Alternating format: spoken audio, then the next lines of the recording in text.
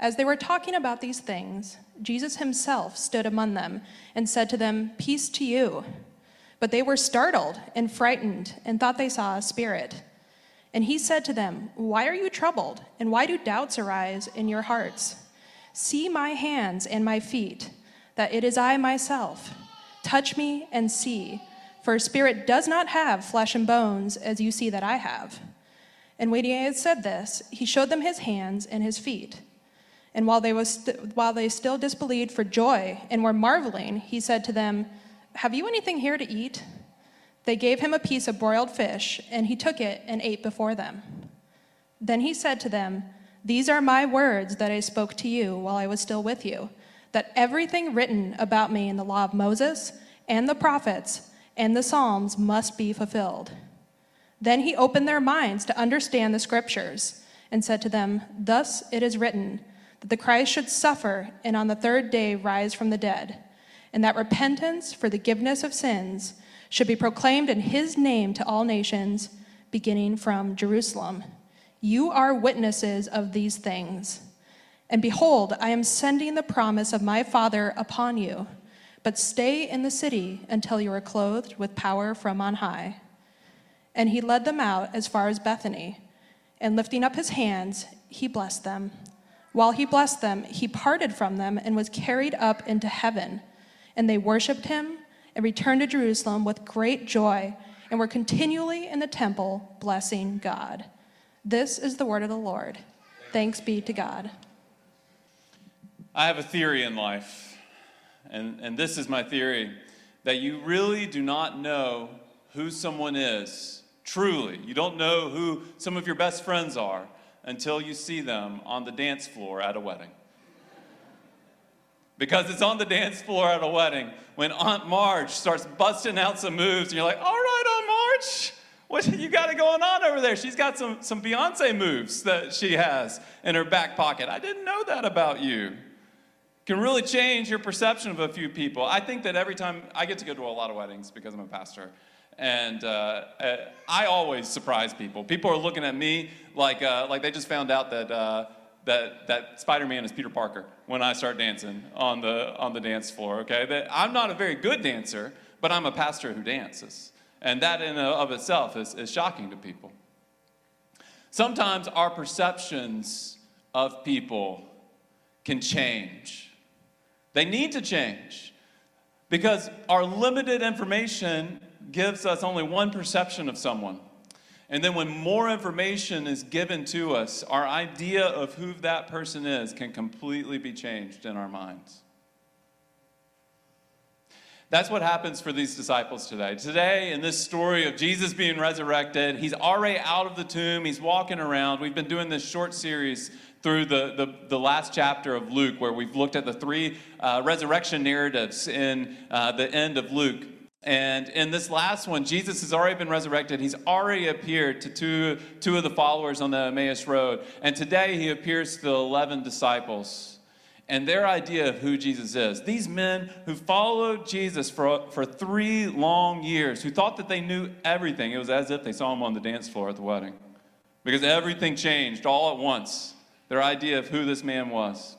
And so let's dive into this story. And what I want you to see as we dive into this story is that the disciples' perception of Jesus changes in 3 ways. And it's the same ways that our perception of Jesus has to change as we get to know him. They go through 3 different conversions as they meet the resurrected Jesus. The first conversion is they have a mental conversion. The second conversion that they go through is they have a spiritual conversion. And the third conversion that they go through is that they have a life conversion. And those are the same conversions that we also walk as Christian followers as we get to know Jesus more. Sometimes these conversions come quickly, and sometimes they come very slowly. You might be stuck at one of the stages that we go through today. Sometimes you actually need to go back and redo some of the conversions. You might be someone who has had a religious experience with Jesus. You might be someone that has had great joy from walking with Christ, but yet doubts arise, and you have to go back and examine the evidence once again and become mentally convinced once again that Jesus is the true resurrected King. So let's go through these 3 conversions And as I do this, I want you to ask these questions of yourself. Who is Jesus to me? Does my perception of Jesus need to change or mature? Have I experienced all of these, or did I get stuck along the way? The first conversion that these disciples experienced is a mental conversion. The disciples went from thinking that Jesus was dead to thinking that he is alive. How did that happen? Well, let's look at the story. This story picks up where last week left off. And if you were here last week, or if you were tuned in online, you saw that what Jesus did is he appeared to two followers on the Emmaus Road. One of them was named Cleopas. And he convinced these followers that he was the resurrected Jesus that they loved and followed. Now, this story picks up with Cleopas and his friends showing up to where all the other disciples are hanging out. And these 11 disciples that are remaining of Jesus, they're in the same room, and the door is locked. Why is the door locked? Well, their leader was just murdered by the government. I don't know about you, I would have the door locked as well if my leader was just murdered by the government. I'm not taking any chances. So they let Cleopas in. I don't know if they had a secret password or if they just said, hey, it's me. But they let him in. They locked the door again behind him and his friend. And Cleopas starts telling the disciples, guys, you'll never believe it. I hope you will. You will eventually, I suppose. You will in a few verses, I guess. Jesus appeared to us. Us too, yeah. The women, they weren't lying. The tomb is empty. Jesus is alive. And the 11 disciples, you would think that they would say, he is risen indeed. No, they said, psh, you too? All these people thinking they're seeing ghosts around here. You guys are crazy. And as they start saying that, but what happens? Jesus himself appears in the room and says, peace to you, which is ancient Hebrew for what's up? And he's right there. And they lose it. The disciples, that Cleopas is telling them, hey, Jesus appeared to me, he's alive. Jesus shows up, says hello, and they start saying, it's a ghost, we're seeing him too. It's a ghost. And Jesus, again, he's like, you people, how many times do I have to do this? And he says again, why are you troubled? And why do doubts arise in your hearts? See my hands and my feet? That it is I myself. The Greek there, it says it twice. It's emphasized. It's me, it's really me, is what he's saying. Touch me and see. For a spirit, a ghost, does not have flesh and bones as you see that I have. And when he had said this, he showed them his hands and feet. So Jesus, he kind of does that move that Santa Claus might do when a young child is sitting on Santa Claus's lap, like, is your beard real? Yeah, touch it, pull it. Except for this time, he's like, these holes in my hands, they didn't come from nowhere. It's really me. I really hung on the cross. Go ahead, put your finger in it, my child. And see that it's really me. I'm no ghost, I'm flesh and bones. And verse 41 is one of my favorite verses in here because it's just a weird one. It says this, and while they still disbelieved for joy and were marveling, he said to them, have you anything to eat? So the first part of that, they disbelieved for joy. What a great little saying, they disbelieved for joy. That means basically, it's too good to be true. We can't believe it because it's just too good. Maybe you're in that boat where you've heard about Christ your entire life. You've heard about God sending his own son to die for our sins and to be resurrected. And you just think, you know what? That would be nice if it was true, but I think it's just too good to be true. And that's where the disciples were at this moment. But then after that, Jesus does this really amazing thing where he just looks up and he says, you got anything to eat? You know, like dying for the world's sins, it was a little famishing. I'm tired, I'm exhausted, I'm hungry. Do you have anything to eat? I don't know about you guys, but the last time I saw a ghost, it did not ask for food to eat. That is not something that ghosts do. They don't eat food. You see, Jesus is walking them through this, and after he asks for something to eat, the disciples, they give him a broiled piece of fish. You see, Jesus let them touch his hands. He He let them see that he eats food. He is no spirit. Now, some modern scholars, they say that what the disciples were experiencing was a mass hallucination. They were going through a mass hallucination where they were all so excited about what happened. They were all so disillusioned by what happened. They all started hallucinating. I don't know if you've ever met someone who's ever had hallucinations, but people who have hallucinations, they don't doubt if those hallucinations are true or not. They know that those things are true. But the disciples here, they're saying, I must be hallucinating. And then Jesus says, no, you're not hallucinating. It really is me. So some other scholars, they don't say that they were hallucinating. They say that the disciples had a spiritual experience that was happening at this moment. That Jesus did not really appear to them physically, but it was a spiritual experience that they all had together. But they go to great pains here to show that it's not a spiritual experience, not just a spiritual experience. Because first of all, spiritual experiences, you don't do something as boring as asking for food. If you're having a spiritual experience, that's such a real, mundane, real life thing. That's something that Jesus did. And beyond that, they go to great pains to show that the disciples were mentally convinced before they had the spiritual experience. Some of you here today, you come from an irreligious background. You're not sure about this whole Christ thing. You're not sure, you got dragged here by a friend, or you're just still trying to process through who Jesus is. And if all of his claims are true, if he really is the Son of God, if he really did raise from the dead. And let me tell you that you're in good company. No one is asking you here today to take on blind faith. Because the scriptures are really, really convincing. The proof is really, really good that Christ historically, literally rose from the dead. And we can walk through that, and we would love to walk through that with you. And we're not asking you to check your brains in at the front door before you come in here. We want you to use your brains because God gave them to you. Others of us, we might not be in that irreligious category. We might be more in that religious category, where maybe you grew up in church. You had a parent who taught you about Christ.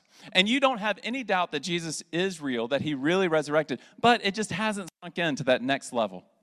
Maybe you've only gone through the mental conversion aspect where you believe it, but it doesn't impact your life one way or another. You need to go through that next step that Jesus leads us through, which is the spiritual conversion. Point number 2, the spiritual conversion. Jesus next leads the disciples through this. They go from thinking that Jesus' death was a disappointment to believing that he is the hope for the world.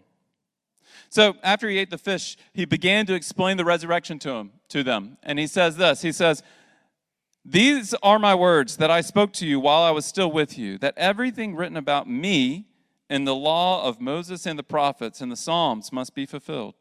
Now this is a little bit of rehash from last week, because Jesus went to pains last week to explain how all of the Old Testament scriptures were pointing forward to him. And so here he is again with the 11 disciples, explaining once again, opening the words of the scripture and saying all of those stories that you've studied your entire life, the stories of Adam and Eve in the garden, the story of Noah and the ark, the story of Abraham and Isaac, the story of David the great king, the story of the suffering servant who would one day come to redeem Israel, all those were pointing forward to me.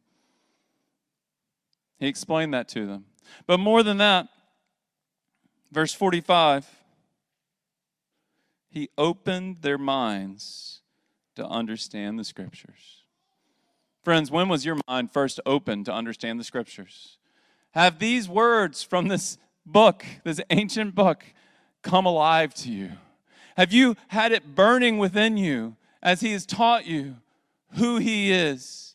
Because Christ can be found, God himself can be found in the words of Scripture. They are sweet. This is why you need to be in a church that teaches Christ from all of the Scriptures. It's not good enough to just teach the Scriptures. You have to teach Christ from all of the Scriptures.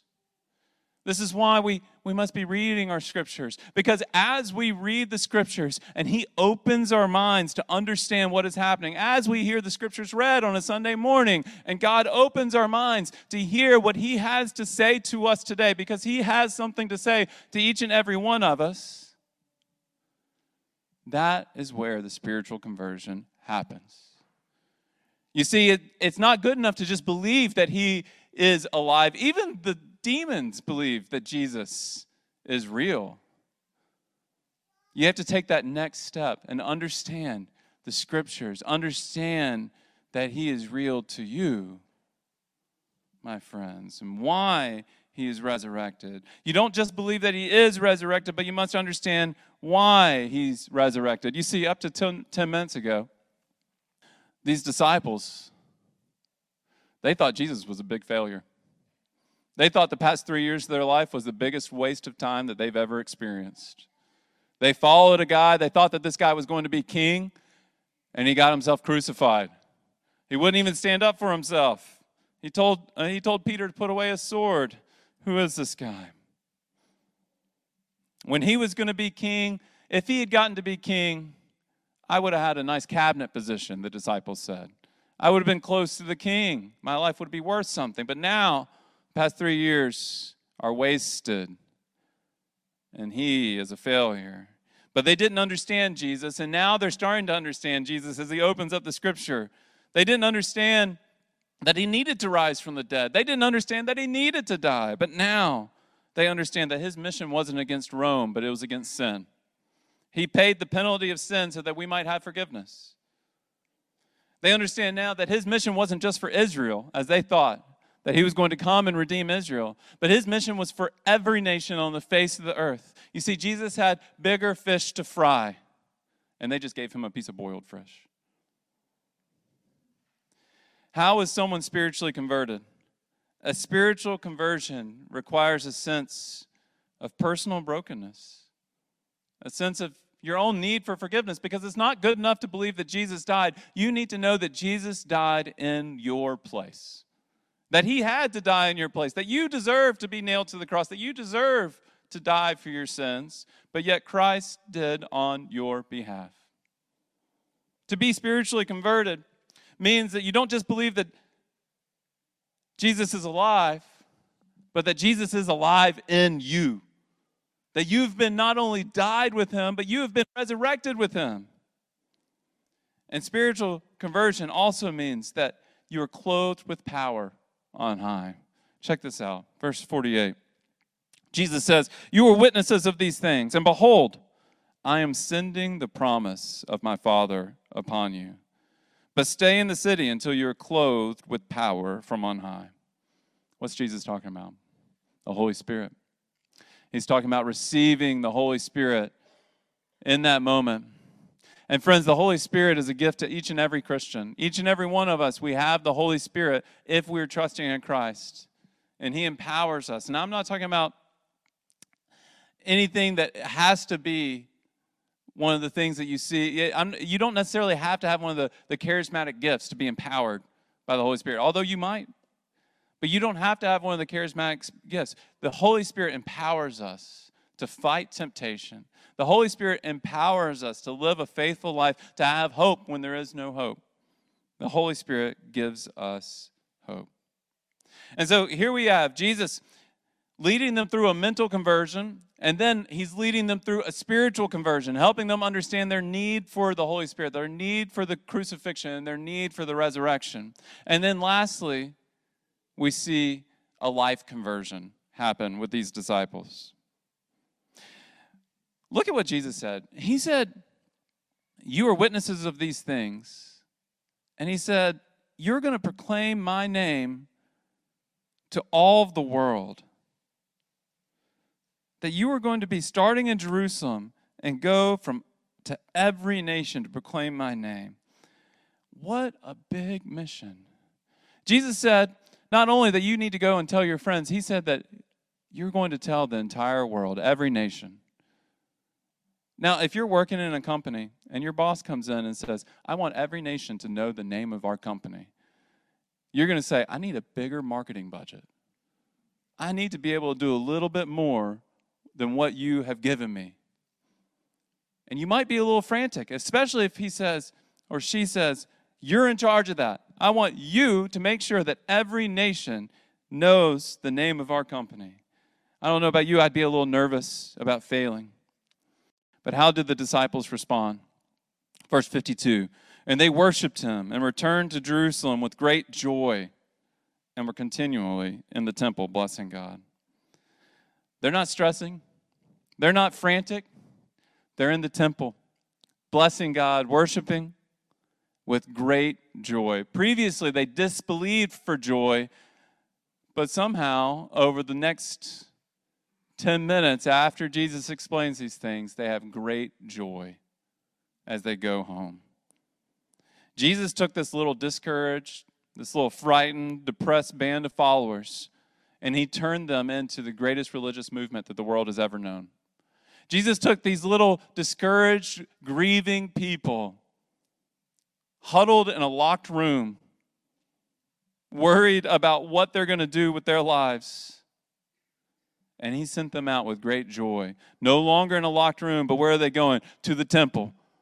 To the very people that killed their Savior, that killed their King. They're going to them with the good news that there is great joy found because Jesus is alive. Amen?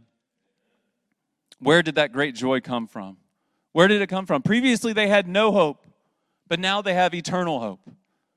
They were so disappointed and discouraged, but now they have eternal hope. They know that they have heaven on their side, that they will live forever with God. It's infinitely better than even their previous hope. They were so disappointed, but now they got infinitely better than what they were disappointed about losing.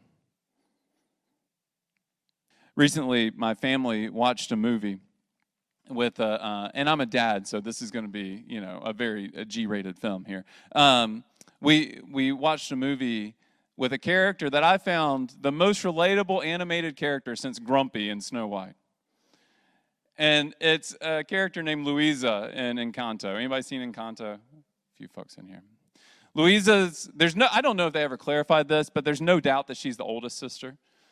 She's the strong one. She's got the superpower of strength. And as she sang her song, I was not expecting this, but I'm like weeping during my first listening to this. And my kids are like, "What's wrong?" And I'm like, "It's too real." She feels the pressure of being responsible and of having her life together and of just living everything she can and making the most out of her life herself. Here's some of the lyrics. I was listening to this the other night and crying, so hopefully I make it through. They're very relatable to a Bostonian, I believe. They are to me, at least. She says, I move mountains, I move churches, and I glow because I know what my worth is. Got a rough, indestructible surface. But under the surface, I'm not reading every line, okay, that'd take a little while. And then I'd start singing, and then we'd have a show and dance, and that wouldn't be good for anybody. But under the surface, I feel berserk as a tightrope walker in a three-ring circus. Under the surface, I'm pretty sure I'm worthless if I can't be of service. A flaw or a crack, the straw in the stack that breaks the camel's back. What breaks the camel's back? Pressure like a drip, drip, drip, drip that'll never stop. Pressure that'll tip, tip, tip till you just go pop. Give it to your sister. Your sister's stronger. See if she can hang on a little longer. Who am I if I can't carry it all? If I falter? You hear the pressure that she's under. And I think all of us can resonate with that. Because if this life is all we have to live, we better make the most of it. We need to get our lives together. We need to carry it all. You know the problem with Louisa, it goes beyond even the pressure to make the most out of it. She says, I don't know who I am if I can't carry it all. Who am I even? She doesn't know how to stop. She doesn't know who she would be without her burdens defining her. Friends, do you feel the need to squeeze the most out of your life?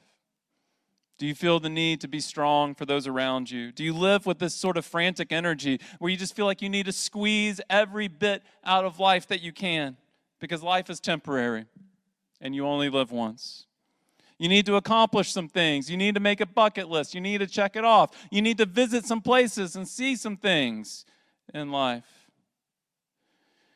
And friends, if this life is all there is, that is the best way to live it.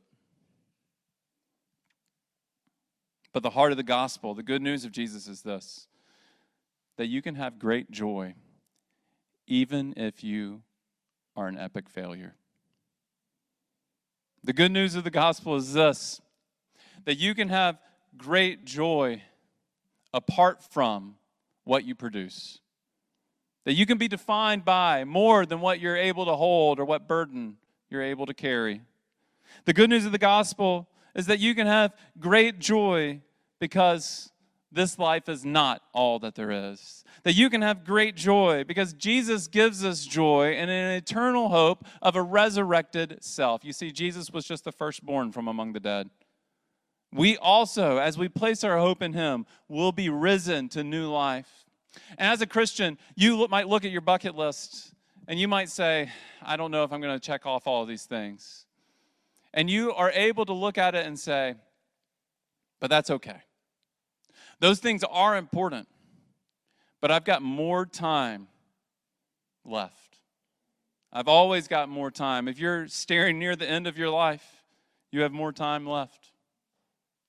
Earlier today, I saw a story about this couple that I've known my entire life, and the husband died recently, and the sadness to see his bride mourning that, but also her delight because she knows that in heaven there will be no missing anyone.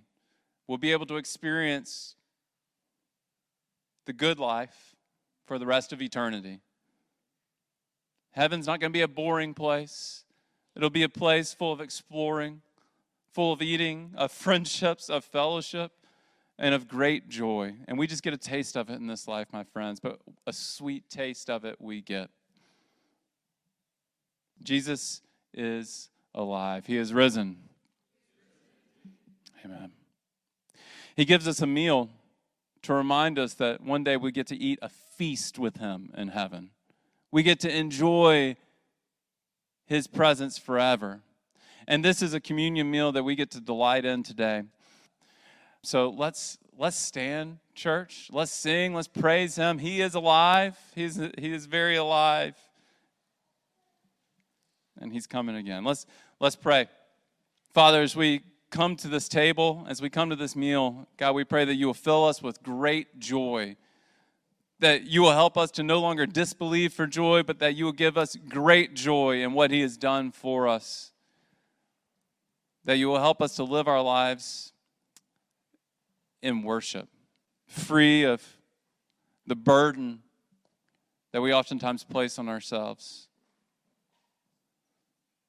but that you will help us to hear from you, worship you, and enjoy you. We ask this in Christ's name. Amen.